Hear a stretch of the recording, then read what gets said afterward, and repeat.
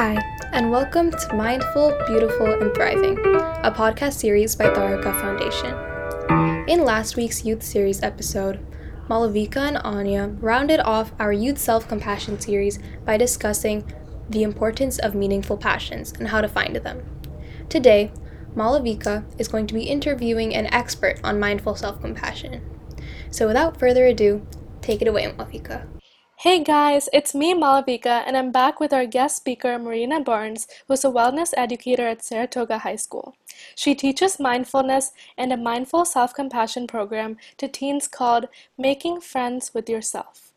Marina, could you tell us a bit about mindful self-compassion? Hi, Malvika. Thank you for your invitation to talk about mindful self-compassion. It's really nice to be here with you today. So, mindful self-compassion consists of, as you can tell, mindfulness and self-compassion. Mindfulness is paying attention to what is happening right now. Our minds tend to go into the past or to the future, and if we're able to focus our attention to what is happening right now, it gives us more information about our experience. And if our experience right now is of struggle and difficulty, mindfulness can help us see how we are dealing with the struggle. Are we responding to it with self-doubt or harsh criticism? Or are we responding to it with kindness? If we can see that we're beating ourselves up, then in that moment of recognition, we can choose to respond to the struggle instead with kindness. This can be a supportive touch, such as placing your hand over the heart, or telling yourself, this time, I'm going to be kind to myself.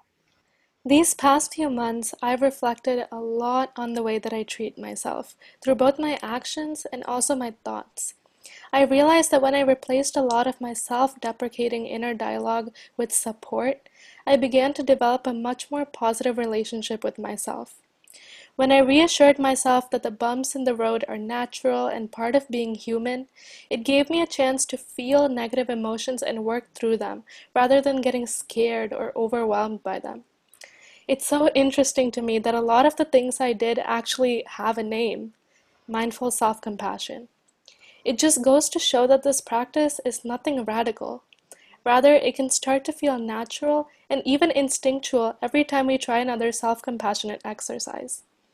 I think a lot of my peers don't practice mindful self-compassion simply because they don't think that mental and emotional well-being are realistic expectations to have in high school. High stress and low self-worth seem to be the norm now. But just because we're surrounded by people who treat themselves poorly doesn't mean that that's how we should treat ourselves. Yes, with awareness and with practice, you can replace the critical inner voice with a much kinder and gentler voice. And this is especially helpful in times of stress. Malvika, to understand why your peers treat themselves poorly, it might be that it is much easier for most of us to treat others with kindness than to treat ourselves with kindness. Research has shown that 77% of people are significantly more compassionate to others than to themselves. 16% are equally compassionate to themselves than to others, and only 6% are more compassionate to themselves than to others. Chris Germer, co-developer of the Mindful Self-Compassion program, says self-compassion is like doing a U-turn. What would you say to a friend to try and comfort them when they are struggling with something similar to what you're struggling with? To me, the U-turn is, can you say the same thing to yourself? I love that analogy, Marina. So to wrap things up, today we learned what mindful self-compassion is, the research behind why we might not already treat ourselves with self-love, and a little about my own personal experiences with practicing self-compassion. In the next episode of this series, Marina and I will actually guide you through a meditation which puts these ideas into effect. You are listening to Mindful, Beautiful, and Thriving, a podcast series by Tharaka Foundation. As part of our youth series, We will be releasing new episodes every Tuesday and Friday, so make sure to continue to check those out. We hope you enjoyed this podcast, and thank you so much for listening.